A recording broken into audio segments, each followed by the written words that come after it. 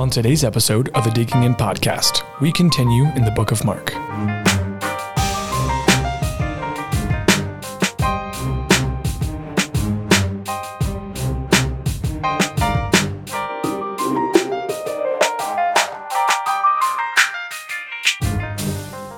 Hello, and welcome back to another episode of the Digging In podcast Lessons from series. I hope you have been enjoying it. And here's today's host, Finn Foster.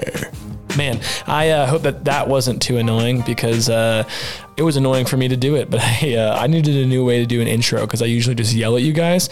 And so I'm going to keep, just kind of trying out some real dumb ones to keep your attention going. So just in case you were expecting me to yell and bust your speakers open in your ears or in your car, I didn't do that this time, I hope. But hey, welcome back, man, to another episode of the Digging In podcast Lessons from series. We are continuing on in the book of Mark, and we are looking at the next section today, which is chapters 6 through 10, section 2 of the book of Mark. This section is, honestly, it's a bunch of healings. There's some teachings in there as well. There's a really epic moment in Mark 9 that we're going to talk about just for a brief moment. But ultimately, chapters 6 through 10 are going to look a lot like Matthew. So the chronology is going to start mixing up a little bit. There's going to be some events that are happening now a little bit out of order. That was happening a little bit in chapter 4 and 5, but now it's going to really start happening. So stuff that in Matthew was set in this one order is now being mixed up a little bit in the book of Mark. I'm not going to go into all the details of which ones are mixed up and where they're mixed up, but there's some stuff that is out of order from the book of Matthew. Whether or not that is actually out of order in chronology is up for debate. So some people would say that the book of Mark has the accurate chronology and that some of the other books will follow it or mix things up. But chronology isn't really an issue for me. And what I mean by that is, for the most part, Jesus's ministry isn't really about when he did something. It's about what he did and why he did it. And that is, of course, until we get to the exact fact that his birth was basically predicted all the way back in the book of Daniel. His birth was predicted almost like to the day, like a few days difference, which is wild. And then his death and what happens after his death is also predicted as well. But everything that kind of happens during his time of ministry isn't so much about when, but really what it's about is the where, the what, where, why, and even the how, really. But the when is kind of left out of the picture for his timeline of ministry, at least in my brain. And so we're in the book of Mark, and so we're looking at the fact that this is another one of the synoptic gospels. This is another excellent group of stories based on the life and ministry work and death and resurrection of Jesus Christ, the Son of God. And that being said, the book of Mark is a different perspective than the book of Matthew, because as God gave the Holy Spirit to empower these human authors to give them the perfect and exact word of God, he did not take away their personality so that they would turn into robots, but rather what he did was he allowed the Holy Spirit to influence them to make sure they were writing the correct and accurate things, but that they would be able to put their own emphasis on it. So that's why each of these 4 synoptic gospels shares so many stories and so much information, but at the same time seems to have a different kind of lens. So super awesome stuff. And Mark is written so fast and furious, but his main focus is on Jesus, the healing and suffering servant. And so we're going to see a little bit more of that healing work and his personal work today, and how his healing ministry helps to prove that he is the suffering servant, Messiah King. So let's go ahead and grab our Bible, our pen, and our paper, and let's dig in. God, thank you so much for the opportunity today to come to you and read your scriptures. God, thank you for giving us the book of Mark, which in its own way provides us with a very new and fresh perspective of who Jesus is. God, I pray that these stories would not just become some sort of memory device where we remember exactly all the things that Jesus did, or I pray that this wouldn't, not affect our hearts, I guess is maybe the best way to put it. I pray that this would, affect our hearts. God, I pray that these stories, these personal accounts of what Jesus did in the lives of real life human beings actually would affect us, that it would change us to see how amazing you are and how wonderful your love for this rebellious people is. God, I just thank you so much that your story from Genesis to Revelation is one complete story, and that sometimes when we look back in the Old Testament, we think that Israel is this young and infant nation of cavemen, and that when we turn to the New Testament, that somehow they're more evolved and they're just much smarter and more wise. But in reality, God, it's the same people. It's just the same people.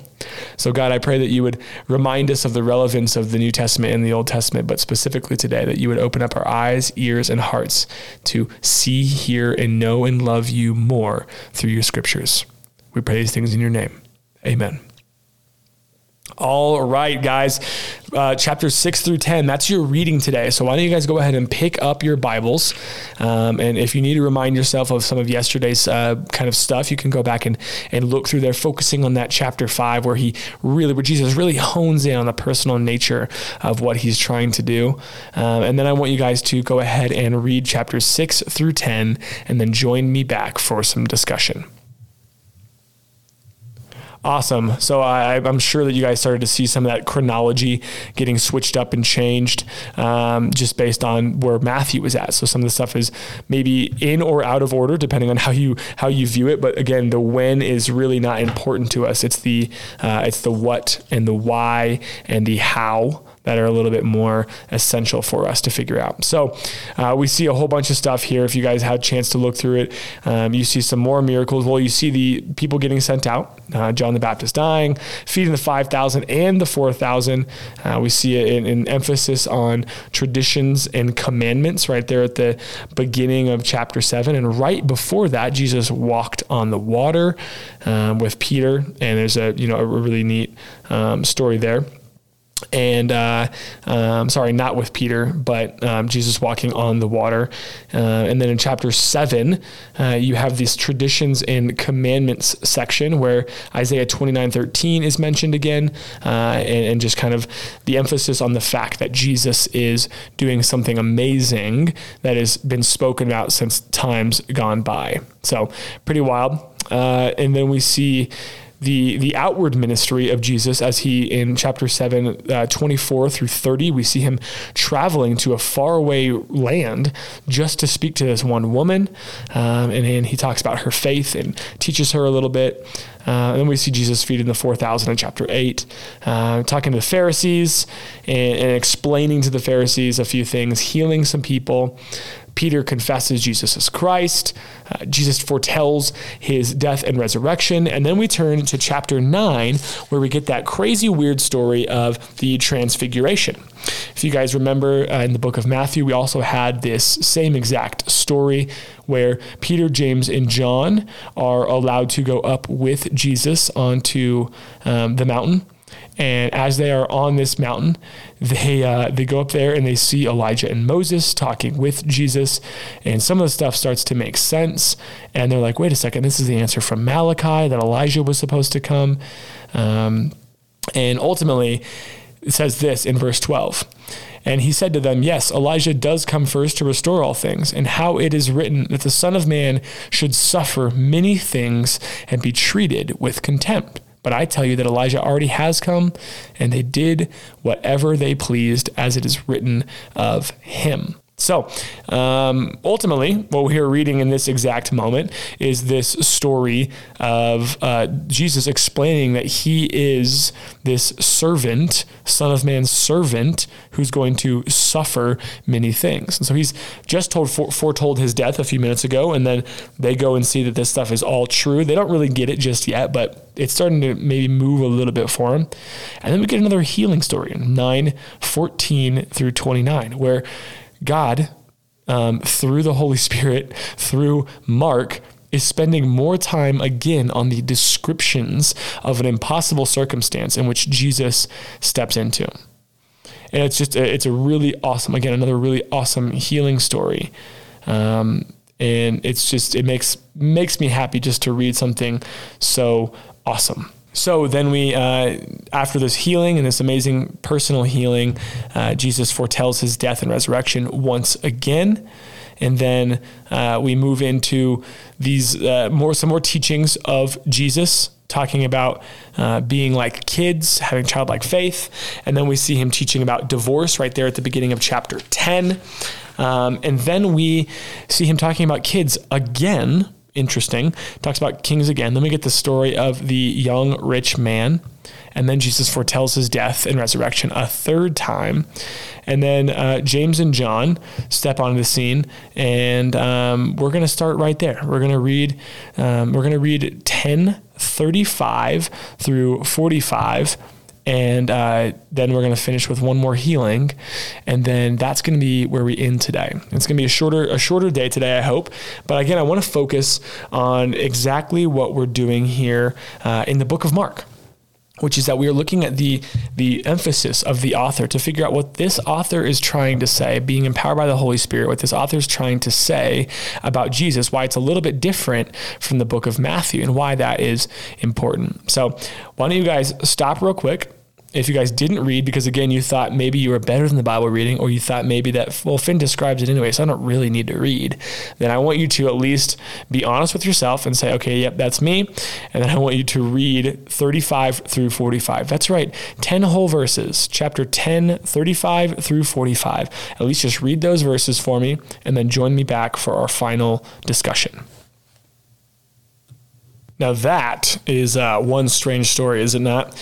Man, you're sitting here thinking, man, what it would be like to be one of the disciples. Sure, they're confused at times and they don't get everything, but they're human beings. They're talking to God. I mean, it's confusing, right? Well, at least they're just pretty good guys.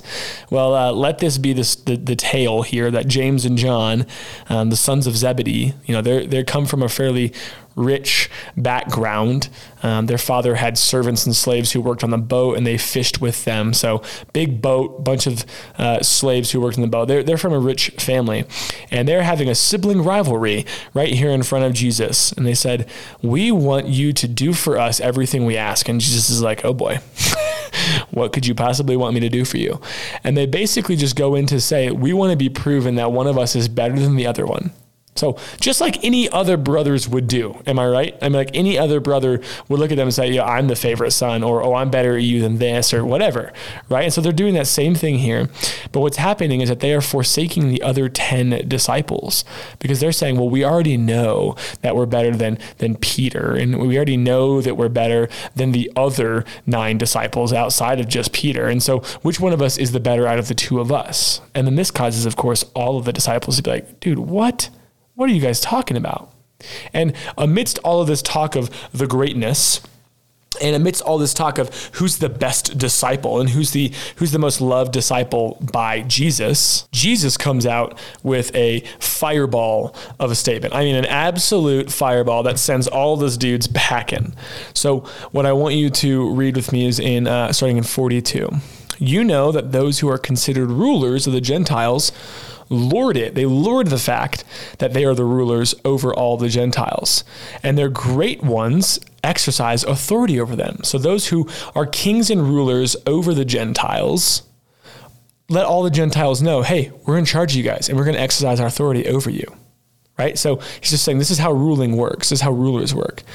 But it shall not be so among you. So in other words, the way that you will rule, the way that you will come to power and be the greatest, it's going to be the exact opposite that everyone else does. Whoever would be great among you must be your servant. And whoever would be first among you must be slave of all. For even the Son of Man came not to be served, but to serve, to give his life as a ransom for many. So some of you guys were like, yeah, I've read this before. Some of you guys say, yeah, I get the concept, but I want to break this down to make it really understood here. Jesus is setting up the upside down kingdom that we talked about in Matthew. He's saying that the way that we will rule, the way that my kingdom is established, and the way that anyone who falls under my kingdom will come to any sort of greatness is not by ruling over people, is not by demanding over people or exercising your authority over people, but by being a servant to the people. So in other words, you see the words servant and slave here. Those have a lot of weight and context to to us today, but I want to challenge you to not read your 2021 context into the situation. When you hear the word slave, do not think of the African slaves. When you read the word servant, don't think of a butler who stands at the door and opens the door. Don't read your context into the situation. Instead, let the Bible's context come to you and understand. So slave and servant come from these terms that meant people who were in voluntary duty to lay down themselves for the service and appreciation and work to another person. So, in other words, in order to be great, you must be underneath someone to lay yourself down to give them and serve them in any possible way. And this is a challenging view because servants, slaves, anyone of this kind of stature is considered one of the lowest positions in society. And Jesus is saying, if you want to be the ruler over all people, quote unquote, if you want to be the highest authority in the land, quote unquote, then you need to be underneath everyone. So this is that upside down kingdom. It makes no sense. But what Jesus then says is even the Son of Man, me, came not to be served, but to serve others. So I came here with the sole purpose of serving others. And then he lets us know how exactly he's going to serve. What is this really specific way that he's going to serve us? We immediately think of how he washes the disciples' feet. Or maybe we think of the way that he heals and loves other people. But what he's saying is that the ultimate moment of service is going to be when he gives his life as a ransom for many. Think about that word ransom, right? We are held hostage to something. If you think about those action movies where someone is, there's a ransom amount. There's a money to be given. It says, we have your daughter and we will give you need to give us $3 million in this offshore bank account and we'll give you your daughter back, right? That's the ransom, right? We were held hostage by something and we would be traded with some sort of monetary value. So we are traded for in some way. So what Jesus is saying in this moment is he's going to give his own life as the payment for what we were enslaved to. And he's going to do it for many people. So what are we enslaved to? Right here, right now, 2021, there's shackles. For some of you, there are shackles around your wrist and around your ankles. Some of you even have that one around your waist that connects you to another person. And both of you are enslaved to that, or maybe hundreds of people are enslaved to that same thing. And you all walk in a line enslaved to something. We all do. Every last one of us is enslaved to something. But what Jesus did in giving himself up for us was that he freed us from those chains. So if there are any chains, we're putting them on ourselves. We're enslaving ourselves to these things. And what Jesus is the ransom for is the slavery to sin and death. That Jesus freed us from those things. And so right here in Mark 10:45, what's being said is one of the most central ideas of the entire book of Mark is that Jesus is the servant to all of us. And he serves us not just by bringing us food or washing our feet. He serves us by dying for us. That the thing that we were held hostage by, sin and death, he frees us from by his life being the payment for it. This is a weird concept, but I hope you are seeing it. There was a transaction made, and the transaction, the payment was not monetary. It wasn't silver and gold. It was his life, that his blood paid for our sin. We were hostage to it. We were enslaved to it. And sometimes we're enslaved to it on a day-to-day basis. Even today, we put those chains right back on because we're enslaved to other people's views of us. We're enslaved to getting likes on our posts and how that makes us feel, because it makes us feel loved. It makes us feel worthwhile because we're searching for love and worth in a broken world. Some of us are enslaved to sexual desires, to doing things with people of the opposite sex or same sex that we know darn well we shouldn't be doing. The fact of the matter is we are all enslaved to something. Some of us multiple things. If you're like me, it feels like multiple things. Whether it be lying and cheating, stealing, drinking excessively, doing drugs, illegal activities of any kind, sure, those are the big ones. But what about those little tiny ones? What about those ones that seem insignificant? Spending too much time on the couch watching Netflix. Doesn't seem like a sin, but it sure does lead us in a path of that. It opens the door for us to walk down that path. Being on social media all the time. Being on your phone all the time, disconnecting from reality. What about allowing anxiety and depression to rule our lives? At some point, the anxiety and depression, even scientists would tell us this, scientists and therapists alike would tell us this. At some point, the control of anxiety and depression on our lives moves from what it's capable of to something that we've created. That at times we allow the anxiety and depression that's within us to control our lives, not just be something that exists within us. And that's when we do the over-medication. And that's when we find ourselves in horrible thought patterns. The fact of the matter is we are enslaved to these things, chained up to them. And Jesus came to give his life.